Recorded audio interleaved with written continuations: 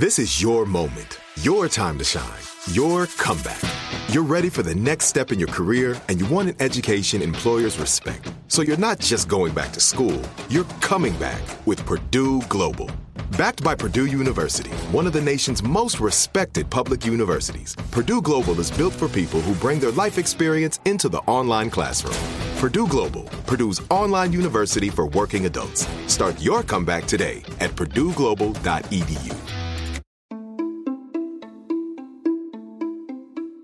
Welcome to Aaron Mahnke's Cabinet of Curiosities, a production of iHeartRadio and Grim and Mild.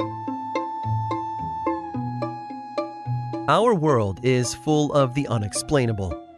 And if history is an open book, all of these amazing tales are right there on display, just waiting for us to explore. Welcome to the Cabinet of Curiosities.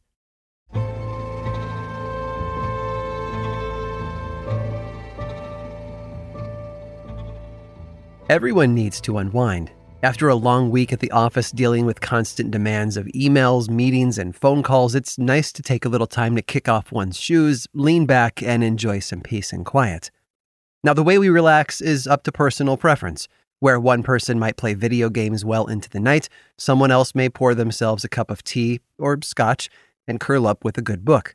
Still others unwind by engaging their brains by attending trivia nights or playing card games, or perhaps honing their mental acuity with a puzzle. Those were the people Arthur was interested in. Born in England in 1871, Arthur seemed destined to work for a newspaper. After all, his father had been the editor of the Liverpool Mercury for many years. In 1891, when Arthur was 20 years old, he came to the United States looking to establish a name for himself. He found his place in Pittsburgh, Pennsylvania, and while his father may have been the editor of a local paper back home, Arthur would have to work his own way up at the much larger Pittsburgh Press. Theirs was not a modest operation. In fact, it only lagged behind the Philadelphia Inquirer, the most popular newspaper in Pennsylvania at the time. The press served as the perfect springboard for Arthur's rise to fame. By 1913, he had moved on from Pennsylvania to Cedar Grove, New Jersey, where he took a job at another newspaper called the New York World. Now, the World was owned by the Pulitzer family, and they were in need of material for their fun section, an area of the paper where puzzles and games were often published to keep readers entertained. Arthur, though, didn't want to repurpose something someone else had made. He knew of all kinds of puzzles that would have worked within the World's pages, but rather than limit himself to a common brain teaser that might have been found in a children's activity book, Arthur created his own, and he designed it with adults in mind. He borrowed an idea from the word square, a puzzle in which letters of random words were arranged in a square shape so that they were read the same horizontally and vertically. Except instead of a square, Arthur laid out small boxes into a diamond shape with the word fun already filled in across the top 3 squares. The rest of the boxes had small numbers printed in their corners and a list of clues underneath. It was the reader's job to read each clue and fill in the corresponding answer in the puzzle, with each letter occupying a single square. His creation became an overnight sensation. Within a few years, his unique word puzzles were being adapted and printed in newspapers all over the country, including Arthur's old stomping grounds, the Pittsburgh Press. Of course, as the puzzles continued to gain popularity, newspapers started altering the original design. That first diamond shape went through a number of iterations until it became standardized into the now common square-shaped layout. In order to separate the clues and make the answers more readable, black boxes were also added. Puzzle addicts were solving them everywhere, on subway trains, in cafes, and on park benches. The New York Public Library found itself policing the use of its dictionaries as the children who needed to use them were being turned away by fervent puzzle solvers. And as with all popular pastimes, everyone's latest obsession also attracted its fair share of critics. One writer for the New York Times called it a primitive form of mental exercise, which is pretty funny considering that today the New York Times is home to one of the most popular and widely solved puzzles in the world. Published every Monday through Saturday, theirs measures in even 15 by 15 squares. However, on Sunday, it balloons to an impressive 21 by 21 squares, because when something is popular, people just want more. Arthur Wynn's silly game took the world by storm. Originally called a word cross, the element of its name got rearranged, much like the squares on the page, into something more timeless and classic: the crossword puzzle.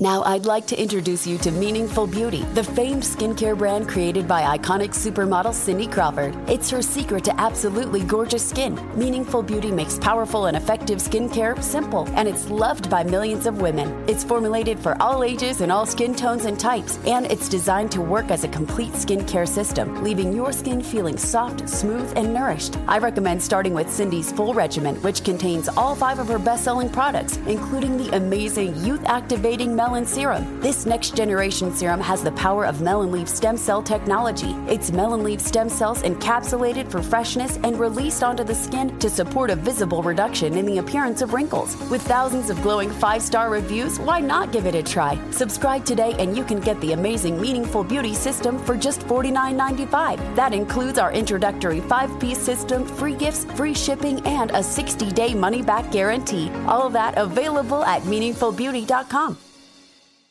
Looking for a fabulous fashion brand that celebrates you? Then look no further than Boston Proper, where styles are designed with you in mind, so you can look and feel amazing, no matter the day, season, or occasion. At bostonproper.com, you'll find fashion that knows you best. For over 30 years, Boston Proper has been the fashion destination for confident women who want to elevate their look with unique, sophisticated clothing at affordable prices. Visit bostonproper.com today. Boston Proper. Wear it like no one else.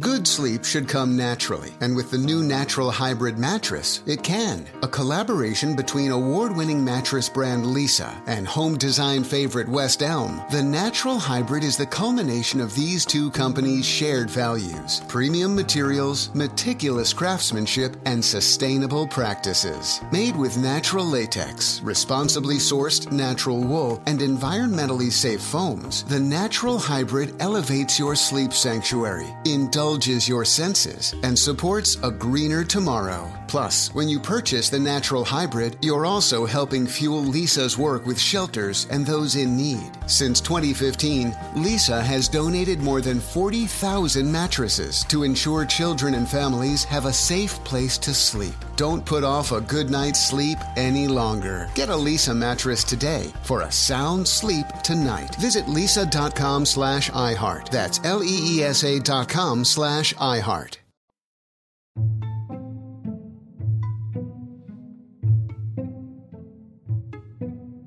When it comes to notable events in American history, New Jersey tends to stand out above the rest. It was the location of more Revolutionary War battles than any other colony. The boardwalk in Atlantic City was not only the first one ever built, it was also the longest in the world. And founding father Alexander Hamilton was famously killed in a duel there by Aaron Burr in 1804. Speaking of Hamilton, he had great plans for New Jersey. He believed that the town of Paterson was destined to become the start of a new revolution. And it was. Hamilton insisted the United States needed to focus on industry. The rest of the world was moving ahead, and the new nation he'd helped create was at risk of falling behind. Paterson became the first planned industrial city in the country, and though its future was hampered by events like the Great Depression and the end of World War II, its intended greatness rippled out to other parts of the state. Namely, nearby Hawthorne, New Jersey. In 1957, 2 engineers from Hawthorne, American Alfred Fielding and Swiss chemist Marc Chavan, were working to disrupt an industry they thought had fallen pretty flat. Literally, they wanted to create a new kind of wallpaper, specifically one that was 3-dimensional. Among their many attempts, one involved 2 shower curtains, which they adhered together with a heat sealing machine. Their plan hit a snag, though, when they found air bubbles trapped between the curtains. Yet, even though it wasn't what they'd anticipated, Fielding and Chavan had achieved their goal, a wholly unique kind of wallpaper. Its puffy texture was different from the boring and flat 2-dimensional wallpapers people were already familiar with, so they pressed forward. But it didn't catch on. Customers couldn't see the benefit of having padded walls in their homes. Even the beatniks they were targeting with their hip new invention didn't want it. Fielding and Chavan didn't quit, though. They piloted their air-filled shower curtains to another industry, building insulation, specifically for greenhouses. Sadly, horticulturalists didn't care much for it either. While it did provide some benefit to greenhouse owners, it wasn't enough to justify the cost. It seemed nobody wanted to install this new breed of covering on their walls, regardless of whether they were made of plaster or glass. It wasn't until 3 years later, when Frederick W. Bowers got a hold of it, that things started to turn around. Bowers was a marketing whiz, and he saw a burgeoning opportunity for Fielding and Siobhan in the technology space. It was October of 1959, and IBM was getting ready to launch their new 1401 data processing system comprised of 3 components: a card read punch about the size of a bedroom dresser, the processing unit, which looked a lot like a squat refrigerator, and the massive printer. Together, these pieces cost $2,500 a month to rent, roughly $22,000 today. They required large trucks to transport them, and Bowers believed the puffy wallpaper that he was selling would be perfect for making sure the 1401s got to their destination safely and securely. IBM thought so too. After a brief demonstration, they contracted Bowers' company to wrap their new computers in it before rolling them out the door and onto the new trucks. The original design for Fielding and Siobhan was tweaked to include more air pockets for better protection, and Alfred Fielding's 5-year-old son also seemed to like it. One day, while playing with the sheet of the stuff, the little boy popped one of the pockets in his hands. It went off with a bang. He didn't cry, though. He reached for another one and popped it, and then another, and then another. The IBM deal was the beginning. The discovery that had failed to fulfill its first and second intended purposes had found new life as an ideal packaging material. It was a rousing triumph, and one more feather in New Jersey's prolific cap of successful inventions. Today, Bowers' company, Sealed Air, sells about $500 million worth of the would-be wallpaper each year, under its more popular name, Bubble Wrap. I hope you've enjoyed today's guided tour of the Cabinet of Curiosities. Subscribe for free on Apple Podcasts or learn more about the show by visiting curiositiespodcast.com. This show was created by me, Aaron Mahnke, in partnership with How Stuff Works. I make another award-winning show called Lore, which is a podcast, book series, and television show, and you can learn all about it over at theworldoflore.com. And until next time, stay curious.